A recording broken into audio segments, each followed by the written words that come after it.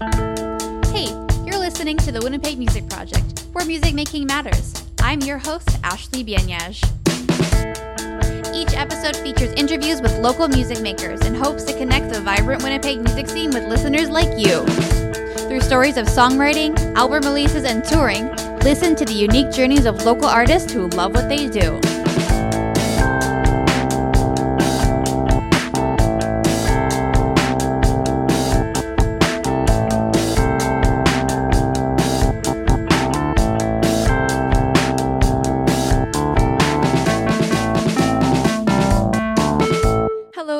You're listening to the Winnipeg Music Project on 101.5 UMFM, Music Making Matters. I'm your host, Ashley Bianyaj. Today I'm here with Postwar. Postwar, a.k.a. Postwar from SoundCloud, a.k.a. Posty Pants. How's everybody doing? I'm doing wonderful. Posty Pants? Oh, yeah, always. People can't call me by my normal name if they really know me. They can't call you that? No, because if they come up to me and say, "Hey, what's good, Postwar?" It scares me a little bit. So just call me Posty or Post. Everybody does. Okay, all right. Now I know. I didn't know that. Oh yeah, no, sure, yeah. You can call me whatever you want. This is your show. Absolutely. Yeah, absolutely. So, Mr. Post. Right? Yeah. Yeah. So, it's a new year. It is. Yeah. How have you been doing? New year. It's been stressful so far, just because it's the new year brought along like a pretty complete lifestyle change. I'm doing everything that I'm doing now is different than what I was doing in 2019, even in November, December. Beforehand I was kind of I had a studio space and I was living at home with my folks, but now I live out of my studio and I just kind of do music all the time. Right. Do what I gotta do for money. Right. So it's been a stressful situation because I'm a young cat. I'm about 22. So about 22, not 22. Yeah. I don't quite remember. Yeah. But age is a number. Yeah. But I'm 22, so it's my first time living on my own, and you get used to a lot of different things, let alone like having like music be the main center of it, because It's like, there's no break from music when you live like that. It's like you're living in your studio, you're always around your equipment. There's no excuse to not be constantly writing and working on stuff. Right. So it's a different feel, but I think that it's transformative, and I think it's going to do wonderful things. That's amazing. So you made this transition into full-time artist. Yes. Yeah. And why did you decide that was important? Because you said before we started recording, you said that you were in school, and now you decided that music is going to be your passion project and what you're going to focus all your energy. Yeah, because the what I was in school for, it's like I won't go into specifics, but it was definitely what I was in school for would already be considered a passion project. I'm not an academic, and I never have been. I wasn't out here trying to become a lawyer or a doctor or even like an accountant. It's always going to be something art based. And when you're like me and you're not smart and the only good thing you're good at is music, you have to like accept that your life is going to be harder than those who want to pursue it on 9 to 5. But what I was doing in university would have been a passion project either way. It was. I was not in the faculty of science, is what I'm saying. Yeah. So yeah, but what made me want to do that is basically like it's interesting because I've only lived a quarter of my life. I'm a young fella, but I got fed up with wasting time because everyone I know who's pursued music and also gotten a degree has always said, I wish I hadn't gotten that degree. I wish I just chased music and gone for it full force, as opposed to, taking my blinders off and having all these other commitments outside of music. I'm a strong believer in that things happen if you make this your only thing. Right. So, and it was a tough decision, and it's not something that made everybody happy, but I think that it was worth it, and it's created a more fulfilling day-to-day existence for me. Right. What if you got a degree in music, though? Oh, yeah. I could absolutely get a degree in, like, music production or something like that, but I'm, like, near the end of this degree, because it was like if I went back, I would have to take about half a semester and then I'd have my degree. Really? Yeah. So you were why not just like do it? I couldn't take it. Not even like one. I couldn't. No? I seriously couldn't. Like it. Right. I've never. School always made me miserable. But I was able to deal with it throughout the past 3 years or so. You know, I deal with stress how most university students do, with copious amounts of alcohol. So when I stopped doing that, I realized, darn, excuse me. I realized, dang, I am, like, in my day-to-day existence, I really am miserable as heck, and I hate school, and I've always hated school, and I just didn't notice before because I had really unhealthy coping mechanisms. So I realized that I'm still young and that I've got tons of time left on my hands, but in the grand scheme of things, we live to be, 70, 80 if we're lucky? Not me. I'm not going to live to be 80. But we don't live like that long in the grand scheme of things, and once you're gone, you're gone. Like I think that even if you are not financially stable, following something that you really love and really want it's more fulfilling. Even if you're broke, I am broke, but there's something very fulfilling about what I'm doing now, because you feel as if the blinders are back on and you're focusing on what you love as opposed to what other people want you to love. Right. Wow. So insightful. I'm sure you've thought about this a lot. Yeah, in my head. Yeah. Definitely. Right. Are you gonna do you sing about that at all, or is... I don't. I try to. There's something uncomfortable to me about recognizing the struggles that come with music, like on record, because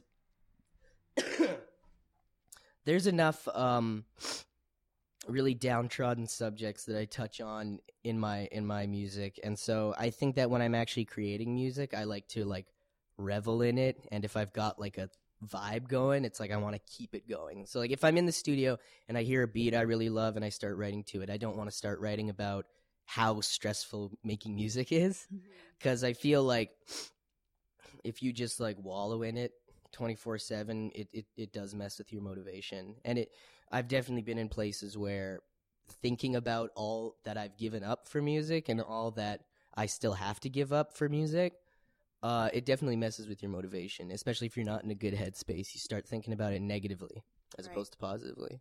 Yeah, absolutely. No, I totally get that. So that's where you are currently, right? Yes.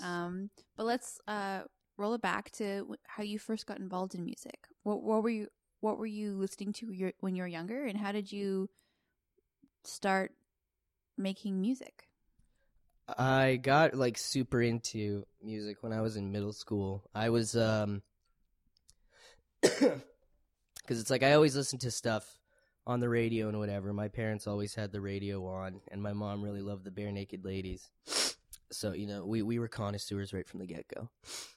But what happened is that in middle school I started getting into classic rock really hard. I was really into the Beatles. I was obsessed with I was like every kid who discovers that first old band and is like, I don't listen to this new music. I only listen to old music. Right. I only listen to classic rock.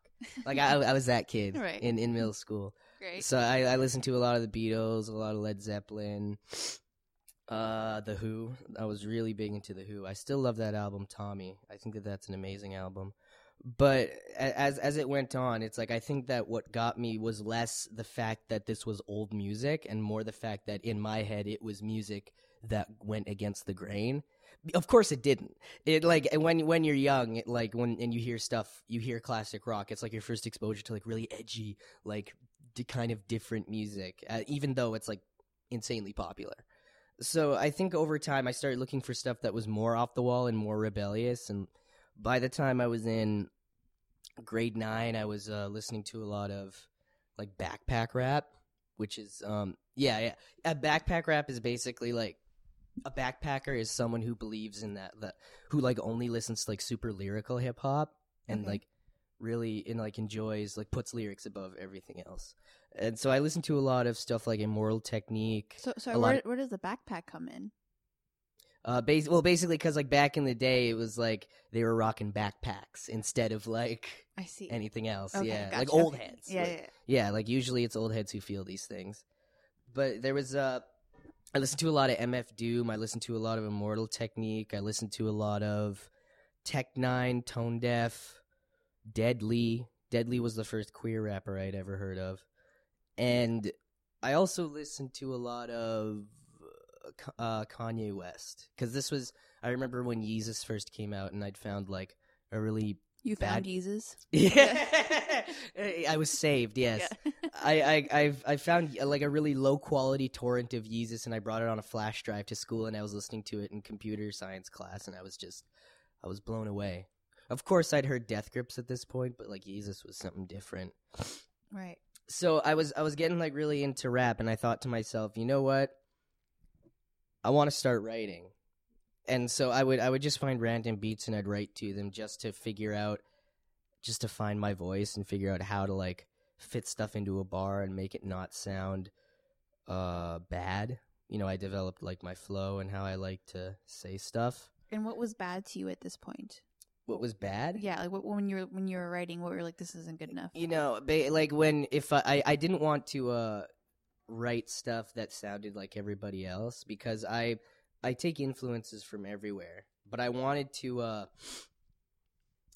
it to be clear that there was effort being put into the rhymes without having it be full blown like I'm a spiritual, lyrical, miracle individual, like really corny stuff like that. I didn't want to like go over the top with the lyricism, quote unquote, but I wanted there to definitely be some like some acrobatics going on with the with my diction. Okay. I was so I kind of like honed that a little bit, and I went, because I listened to a lot of MF Doom, I was used to weird rhyme schemes and stuff like that.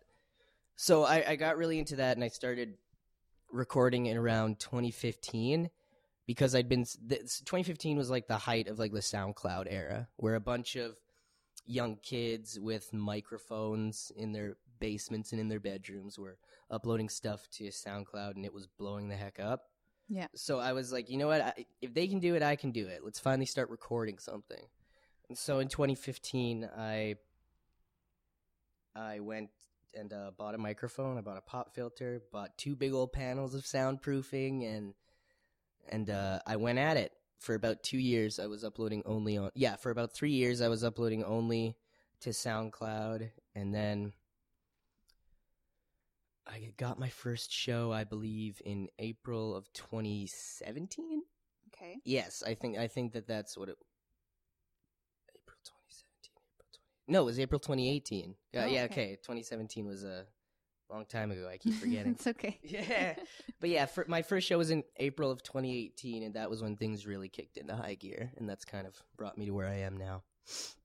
And where did you have your first show? Rookie Sports Bar. Okay. Yeah. And how did that opportunity come about? Like, I met I was, because I was posting my stuff on SoundCloud only, so of course anybody who saw it would only hear about it from there. You know, there wasn't like the way to like get access to it on everything yet. But one of my somebody that I knew from high school hit me up in the DMs and was like, your stuff's dope, let's work on something.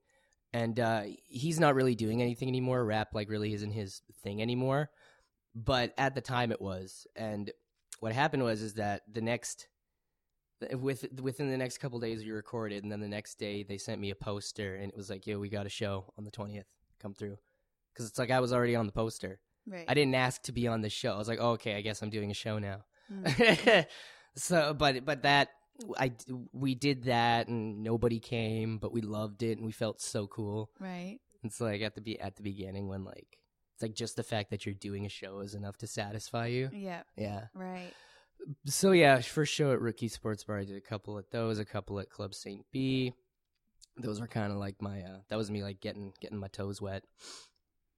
And how do you feel, like, looking back? Where do you think you were skill level? And obviously, like, you've improved since then, but like, how are you feeling looking back at those first few shows?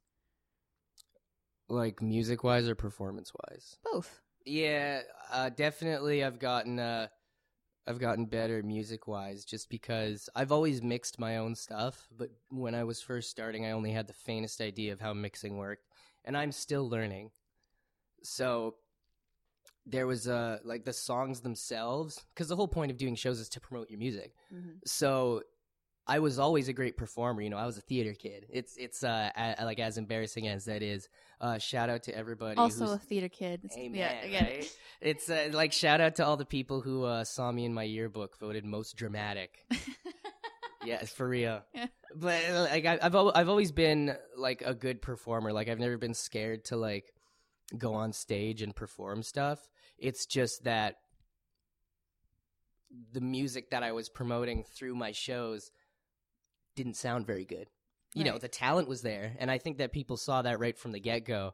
The talent was there, the energy was there, and like the drive was there, but it just needed a bit of oomph as far as actual production value went. Right, like tighten it up a little bit. Exactly, yeah. That's why I was very lucky to meet people like Drink Bleach and Spag King and all them, people who really kind of took me under their wing and like showed me it's like, hey, this is how compression works. You know, if your voice is really high and really bright, you might have to mix it this way.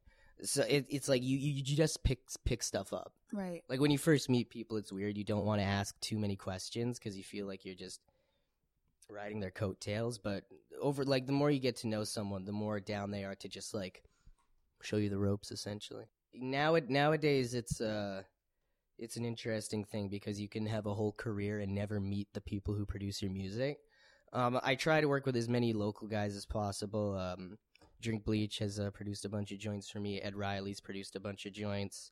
Term produced about half of my first album. I tried to, just work with as many local people as possible. And sometimes I will roll down to their studios and listen to what they have. But a lot of the time I don't I don't know, I think that there's something kind of weird about coming into the studio and being like, hey, can you do this with this beat specifically? It's what I want. Because, like producers are artists just as much as the rappers and singers who do their thing over their beats are. Right. So I think that coming in and like telling the producer what to do is kind of a weird, I don't know, I think it makes me feel weird. Right. It's like, to me, it's like, make something. If I don't like it, I'll tell you, and you'll make something else that'll be dope. That's it. You're a producer, you're an artist, and you know more about this thing than I ever will. So I usually trust the producer's judgment. Right. But yeah, it's like I go to Ed's studio pretty often. I go to Term's spot quite often, and they'll show me stuff that they have. But I'm not often like in there like telling them what sounds I want or like how I want it. There's just, a lot of the time people make something and I either like it or I don't. Yeah, totally. What inspires you to, or when you're writing your lyrics or the sound that you're gonna be performing? Like, how do you get into that mindset, and how do you get from the beginning to this finished product that you're releasing and performing?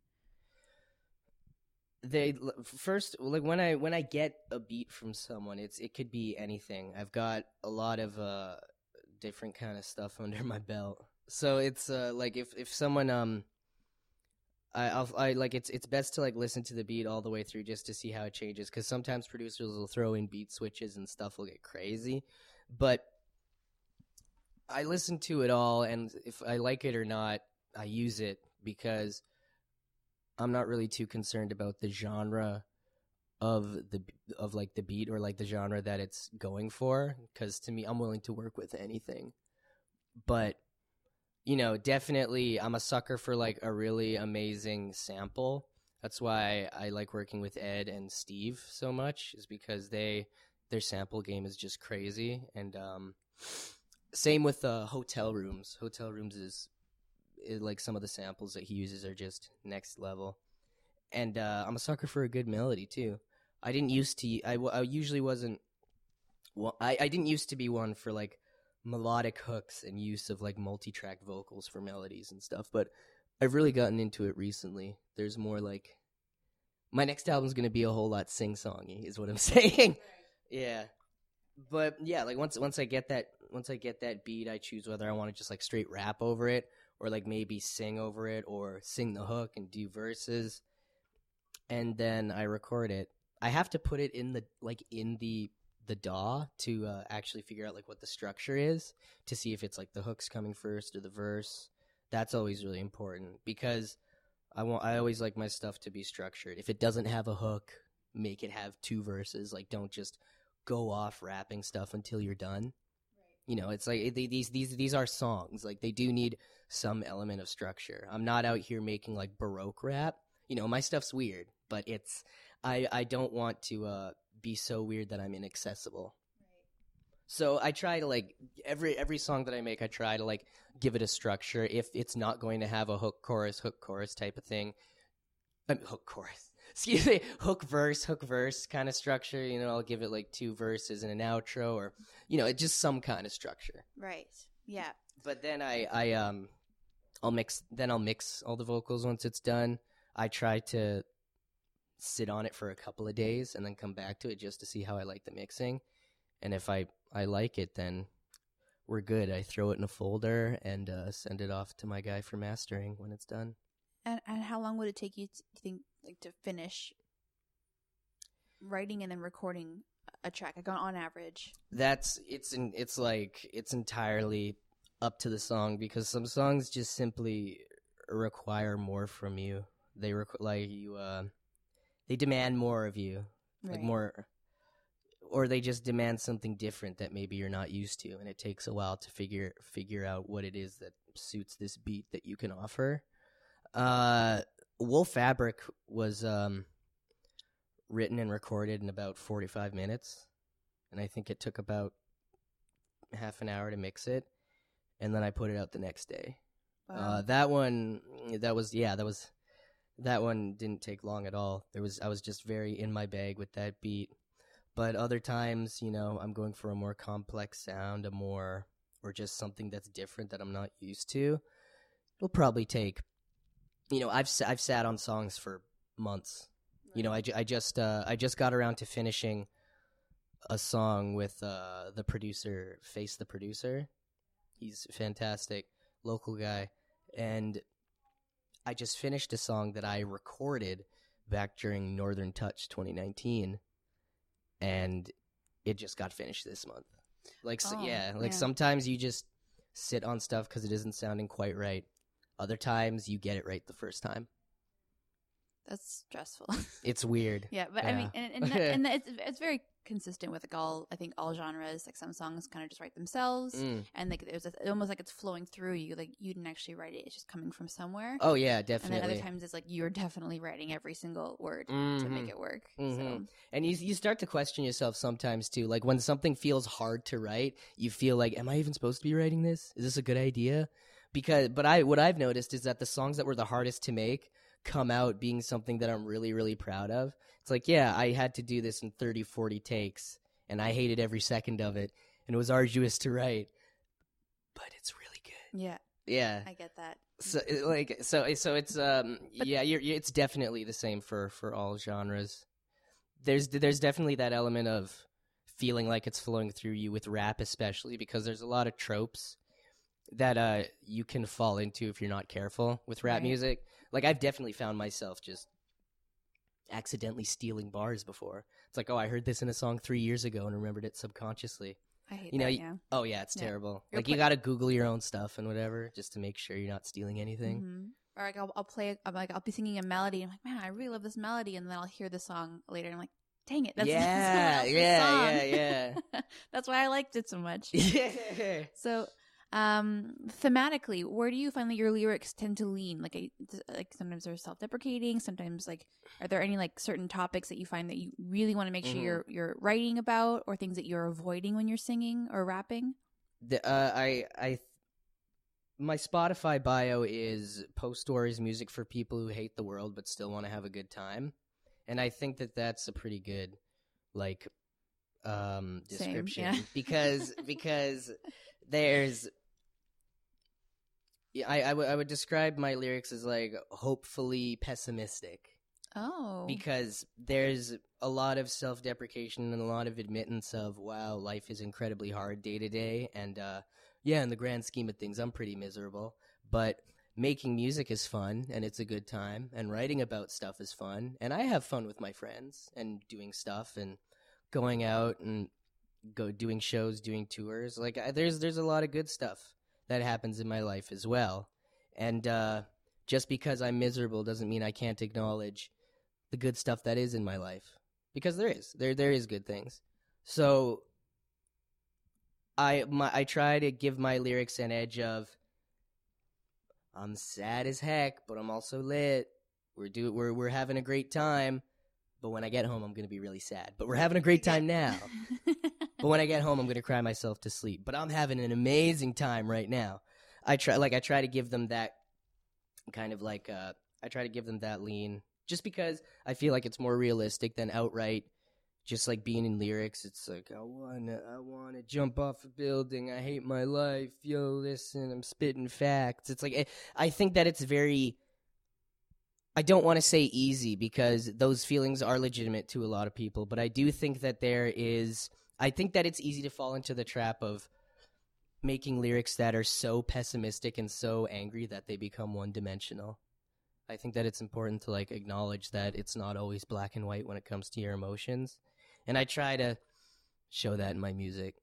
Like, no matter what type of beat or genre it is, I always try to throw that lean into them. I think that's really important to remember, that everything in life is complex, and then by keeping just like saying like I'm angry, I'm sad is well like one like message from one song, it can be very one-dimensional, as you said. Yeah. So I think that's yeah, absolutely. And like the same could be said for positive emotions, like guys who like only rap about how they're on their grind. It's like, hey, I get it. You work hard. Rap about something else. You know, right? It's like it doesn't have to be deep. Yeah. Like to make good rap, it's like just at the end of the day, it's like you don't have to be deep. You just have to be interesting. Right. You can be both, but you got to be at least one. Yeah. All right. I think with that, we'll take a break. Absolutely. Amazing. For some reason, I want to just call you Post Malone. Oh, everybody does. Everybody does. All right, Mr. I like to think that we carry a similar musk. Right. Gross. I met him in a Minneapolis airport, and he smelled like sandalwood. Oh. Yeah, it was like interesting. Incense or like What? like incense? Like, Yeah. Yeah. It was really interesting. All right. I was surprised. Well, that's cool. But you are Mr. Post. Yes. I think you'll be Mr. Malone if I ever meet him. So, what are you doing as an artist in the local scene to stand out from the other SoundCloud rappers, the other musicians? I think trying to treat what I'm doing with I wouldn't say that I'm not serious about certain things, but I do definitely like to take jabs as far as like taking yourself super, super seriously goes. I'm a firm believer in that, like, you know, you gotta treat this like a job if you want to make it work for you, if you want to make some cash.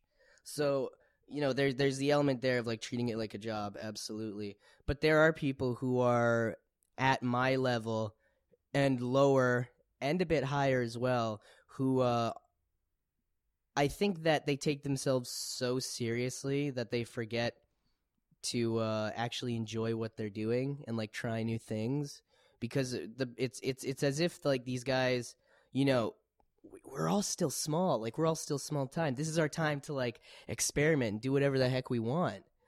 But like, it's like right from the get-go, there's a marketing plan already set in place. It's like everything from the get-go is calculated. It's like if someone was an industry plant, but like not at like that level of like being in the industry, right. You know? So I try to do is, you know, I went into this thinking to myself like, oh, there's all these people who are so far above me, and they're all like just killing it, and they're doing shows and they're doing music videos and blah blah blah. What I learned after about a year of like really getting out there and networking is that they're all just people. These local guys and these guys at other places too. It's like all these artists are just people, and a lot of artists are incredibly flawed and incredibly real. There's not like So what I try to do in the game, or like in the local game at the very least, to like I try to keep things light. Try to keep things personable, and I try to like treat everybody as if they're just a person, because it doesn't do anybody any good to put people on a pedestal, or to like put yourself on a pedestal. I think that it's important to like realize, of course, my potential, but it's also important to realize where I am. Right. You know, it's like, slow down, kid. Mm-hmm. You got a long way to go. And embracing that idea that like everyone's real and everyone's complex.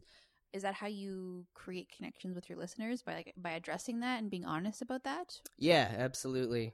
People have often said that they find my lyrics relatable, and I think that that's a really big compliment, because if you can make music that people relate to, you're already doing something right. You know, people. There's a few songs that they gravitate to. Like "I'm Not Okay" seems to be one that people are really resonating with lyric wise. Wool Fabric's like kind of like a more fun one that doesn't like have any really relatable lyrics.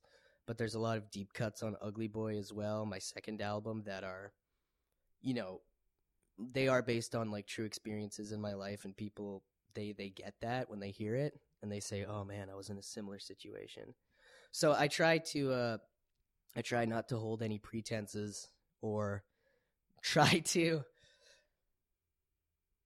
Okay, there are certain people where it's like, I'm counting stacks. Got Max.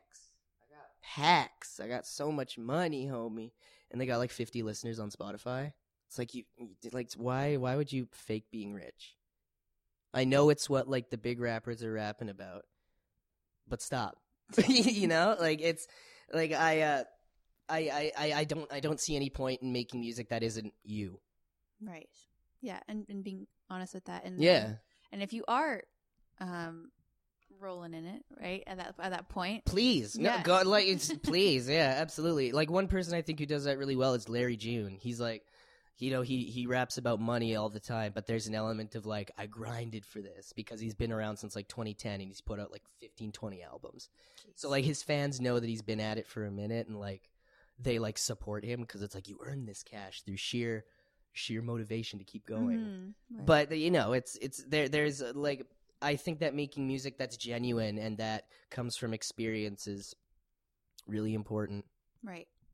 So I have a question for you, and it's totally opinion for those who are listening. If you disagree, you can disagree. But what is your opinion on the local hip hop scene versus the national hip hop rap scene versus international? We're already at a disadvantage because we're in Canada. Like nobody from Canada was rocking like Drake level fame before Drake came along. You know, he kind of opened the floodgates for not only Toronto, but like Canada as a whole, as far as just like recognizing rappers from here. Of course, there's other ones who have like paved the way for him before that. You know, dudes like Mad Child and Swollen Members, and like the people who were able to get hits like mostly on Canadian radio, but build a fan base because of that. Like so, like as far as like versus international, there's definitely an element of feeling isolated almost, because Winnipeg is densely populated, but it's not that big. So you end up seeing a lot of people around a lot. You know, there isn't the feeling of like different spots in Winnipeg where different rappers hang out the way that there is like in Toronto, where it's like they all got their own sets and their own blocks and stuff. In Winnipeg, it's just kind of, I'm from Winnipeg. So there's like another way that it's like different from the international hip hop scene is that like we all kind of see each other around, and if you make rap music in Winnipeg, you're going to meet everybody probably within the first year of doing it. Go to Northern Touch and then they're all there. Yeah, exactly. Yeah. And it's I remember the first time I went to Northern Touch, it was quite surreal because I didn't know who any of these guys were, and then I went the next year and I knew who everyone was. You know, you just kind of absorb it through just being around in the scene. So then how do you think, or what steps should we be taking as Winnipeggers, or not even just being interested in a certain genre, but how do we get the world interested in local hip hop or local rap music? Me and my manager Neil were talking about this. He runs the company Link Up Connect with Tiana Tate. She's shout out them. They're wonderful. They do great things for me. But like we were talking about this, how an ideal situation would be for Winnipeg to become the Atlanta of Canada as far as hip hop goes, because Atlanta is another spot that's like, it's small. Everybody knows everybody. All the artists know each other. You're always like 1 degree of separation away from a super famous artist. Like that's how all the dudes in the mid 2000s blew up in Atlanta. They weren't like uploading stuff on the internet and hoping it caught on. They were going down to Magic City and hoping their song got spun. And if it got spun, you got plays, because it's like Magic City was like the one strip club in Atlanta that everyone went to and that all the famous rappers went to. There was like in Atlanta, there's a sense that everybody knows everybody, and it's similar for Winnipeg. But it feels to me like Winnipeg is almost resisting that, like they don't want it. I feel like Winnipeg, the rappers who are in Winnipeg, some of them want Winnipeg to be bigger than it is, so that there can be a claim of like, I'm with these guys and no one else. Because then, at the very least, if this was like a huge city with like tons and tons and tons of rappers, there would be, there would be a reason to be a bit cliquey. There would be an excuse for it. But really, in Winnipeg, in the state it is now, there's nobody who's got like a real crazy leg up on anybody. We're all just artists trying to make it. And so the fact that we are so cliquey, and the fact that so many people I've talked to have been like, you'll mention like another artist, and they'll be like, oh yeah, I've heard of him, he's dope. And it's like, sick. Have you ever worked with him? No. It's like, why not? Right. It like, I think that there is because there's a lot of merit and a lot of pride in thinking to yourself, it's like, I did this all with only people on my team, only with my day ones. But there's so much talent in the city everywhere you go. Why wouldn't you take advantage of that? Why Right. wouldn't you work with as many people as you can to find who like really vibes with you and who's really like down with what you're making? Like, I think that's why being like cliquey and like having all our own groups and stuff doesn't really work, because who knows if the people you're working with now are the ones who you're going to work with for the rest of your life, or if they're even the best for you or the worst for you, or anything. Right. I was lucky enough to have a team from the get-go who accepted me for me and who realized what I was about. Styx, they saw who I was from the get-go. But a lot of the time what does happen is people will meet a couple certain people in the scene and then stick with them. That's it. Never reach out and collaborate with anyone else, never network. And that's fine, because it seems to me like a lot of people are fine with that, to just chill and make music with your homies. But if you're out here like trying to treat it like a job and really like get out there, I don't see how reaching out to other people who may not make the same type of music as you, or may not hang around the same group of people as you, reaching out to them and saying, let's work, let's see what goes on. I can't see how that can be anything other than beneficial. Right. It's yeah, like absolutely. I met Ed Riley, who produced I'm Not Okay. I met him just hanging around Gary Street Coffee. Him and I are just there a lot. Yeah. And then one day we went to his studio. There's like, it's just as simple as like, putting effort in to show that, I don't just stay inside by myself all day and work on music by myself. It's like, I want to collaborate. I want to make things with other people. I think showing people that interest is what what the scene is missing. Less so now than it was a couple years ago, when things were very fragmented and everyone was just, nobody was messing with anybody. Everything was kind of up in the air as far as Winnipeg hip hop went, like in general. Right. Now we're kind of like getting into a new groove of things, and there's a new community springing up, and the old heads who were around like in the 90s and 2000s are starting to come around and see the merit in the younger cats. So I think that there is a change happening, but ideally, I would want Winnipeg to become something similar to the Atlanta of Canada. If Toronto is LA, Winnipeg should be Atlanta. Should be Atlanta, right? And it will be one day. Right? Oh, we definitely agree. Me and my management team are constantly talking about it. There's electricity in the air. Mm-hmm. No, but there is definitely a feeling that things are coming together in a way that they haven't before. There is something different. Yeah. And we're all very excited about it.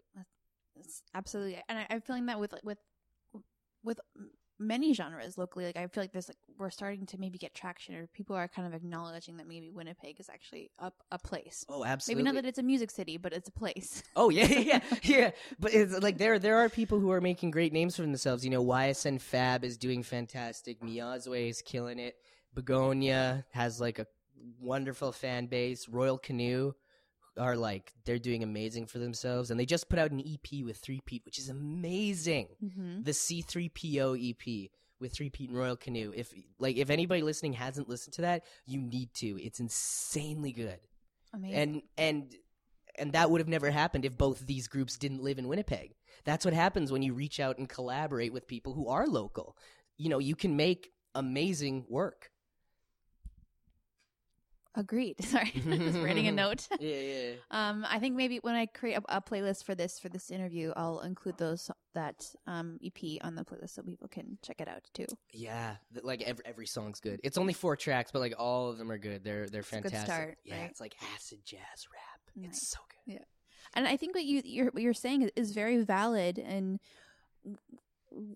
when I'm just like making all these weird noises, ASMR. But when I talk to artists, they're always encouraged to listen to other genres and listen out of the box of what they write to get inspiration. So why can't you do that with the people that you're working with? Like, why would you go and listen to, if you're going to make rap music, listen to rock or jazz or classical music, and then just go write and only work with hip hop artists? Yeah, I think that makes sense. Where you'd want to like maybe play with a classical pianist or maybe even opera or trumpet or trombone. Trombone. There's so much there's so many people in this city who are willing to work. They're willing to work solely for the joy of making stuff. You know, the people here are, and I'm not saying this as like a bad thing at all. There are people who in the city who are simply not interested in monetizing their music, and they simply want to create. Right. And that's amazing. Like my album, I'm recording a song with a live jazz band from the outro of my album, and that happened just solely through Instagram.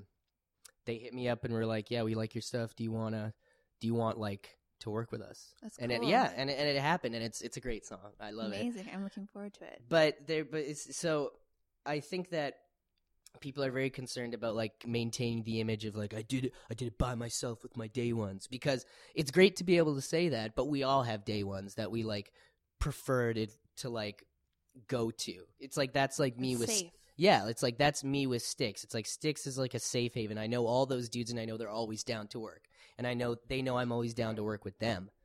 But I think that reaching out and trying new things is important, and that's like. Shout out Drink Bleach and Wolf Punk. They moved from Winnipeg to Toronto recently, and they've been collaborating with all kinds of dope guys out there. Yeah.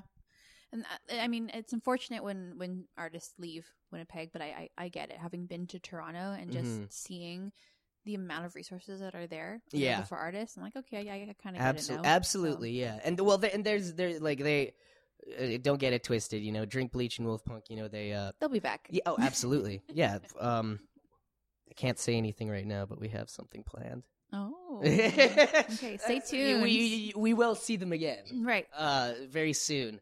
But of course, it's they're still repping Styx, and Styx is always going to be a Winnipeg-born thing because that's why. Like when it was created, I don't know exactly when Styx City Cult was created, but our leader decided that where we live in Winnipeg, the murder capital of Canada. I don't know if that's true anymore now. You're right. You're right. Actually, yes. Mm-hmm. Okay. Yeah. I don't think that's on the books anymore. Right. But like, good job, Winnipeg. Yeah. Yeah. Shout out whoever got top place. Yeah. But there was the idea that in mythology, I think it's Greek mythology, I can't remember, the river Styx, which is like the river that flows through hell. And, the whole idea is basically it's like the Red River is the river Styx because Winnipeg can be hellish sometimes. So Styx City Cult was always a Winnipeg-born thing right from when our leaders started it. And it always will be. And it's going, of course, to it's spreading to Edmonton. We got people in Alberta who are messing with Styx. We got people in Toronto. We got people in Miami. It's something that we want to spread, but we're never going to pretend that we're not from Winnipeg. We know where we're from, and we know how we started. Right. That's good. I hate to kind of shift gears, but we have a time limit, so I do want to get this in. With 2020, I wanted to do some revisions of how the Winnipeg Music Project kind of goes. And one thing I really want to talk about is the environment and climate change and everything. Thank you. Yeah, it's something that affects everyone. And with the conversations that are happening now and the movements and then the things that are changing, I wanted to ask, and I will be asking artists in the future, what are you doing, or what's one thing, even just in the last few months, that you've done differently to help the environment? It's good that you bring that up because the only rapper who's talked about that is Lil Dicky, and Lil Dicky sucks. So God bless. Me actually, I recently, with the move and my big lifestyle change, changing up everything about how I live. One of the things I gave up was my car. I drove everywhere. It's interesting to look back and think about how much money I spent on gas. I would say about half my income went towards gas money.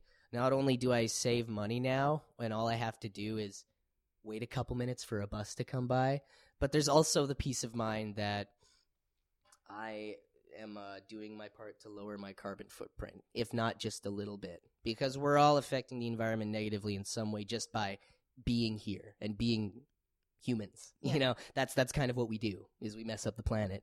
But I like getting rid of stuff like cutting out meat or eating less meat, stuff that's like factory farmed, or giving up a car and using public transportation.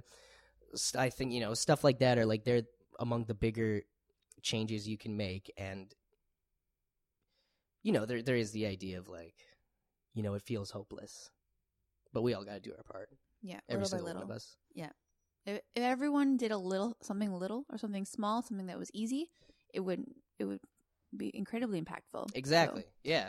But enough preaching. I just I think that people will only get it once they start to get annoyed from hearing it so much. They're like, "Fine, okay, I'll stop using plastic bags." Absolutely, absolutely. Some people really don't want to admit it. Yeah. So it's if we have to badger them a little bit, so be it. Right. Yeah. Absolutely. And that's it. That's all I had to say. But for sure. Stay tuned next week for your recycling fact, which is a real thing. I'm not joking. Yeah. That's so dope. Facts. I'm so here for that. So what are your current plans? We'll come back to the music. What are your current plans? Current plan is me and the rest of Styx City Cult to have something very special happening very soon. I would say in the next month and a half or so. Just keep an eye on the exchange, poster boards and stuff. There'll be some stuff out there that you're gonna see that'll kind of give you a hint as to what's coming. But the leader has specifically told me not to say anything, so I won't. Okay. But as far as solo ventures go, I'm currently working on my album. Pretty close to done. It's just a matter of getting the executive producer to listen through everything and choose what works best. Because there's a lot of material, it just needs to be cut down a little bit. Right. Not all my stuff's created equal. But there's that's going on. There's a lot behind the scenes stuff going on as far as touring goes. I'm trying to get a tour going for mid-March. I found out recently that my biggest audience besides Winnipeg is Phoenix, Arizona. So if you know anybody in Phoenix who's trying to book your boy Post War, hit my line. I actually lived in Phoenix, so I might actually know someone. So I'll talk to you about it later. Bless, thank Amazing. you. I really appreciate that. So we do have to wrap up. Unfortunately, we are out of time. So where can people follow you and support you online and social media? One more thing, sorry. Drink Bleach has a single entitled Same Drugs coming out soon. It's produced by Haunter, the fellow who's responsible for uploading Lil Peep's first music videos. So you guys should definitely check that out. Pre-save it on Spotify, all that good stuff. You can find him at I Hate Drink Bleach on Instagram with 2 H's. You can find me, though, on Instagram on @postwar from SoundCloud, on Twitter @postwar from SC as in like for SoundCloud.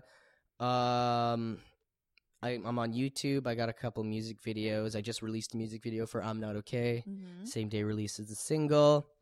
You can, and I'm under Postwar on Apple Music, Spotify, Tidal, Deezer, Pandora, Napster. Just Google Postwar Music and you'll find it. Heck yeah. Amazing.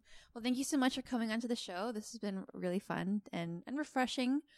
Starting the new year with some rap and some hip hop and I think that you have a good head on your shoulders and you kind of know what you're doing. So I'm looking forward to what you do. Thank you. Yeah. I appreciate that.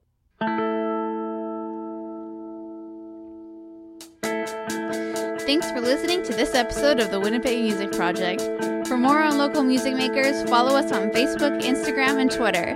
Music by Will and Art from Collector Studio, and a big thank you to UMFM for making this show possible.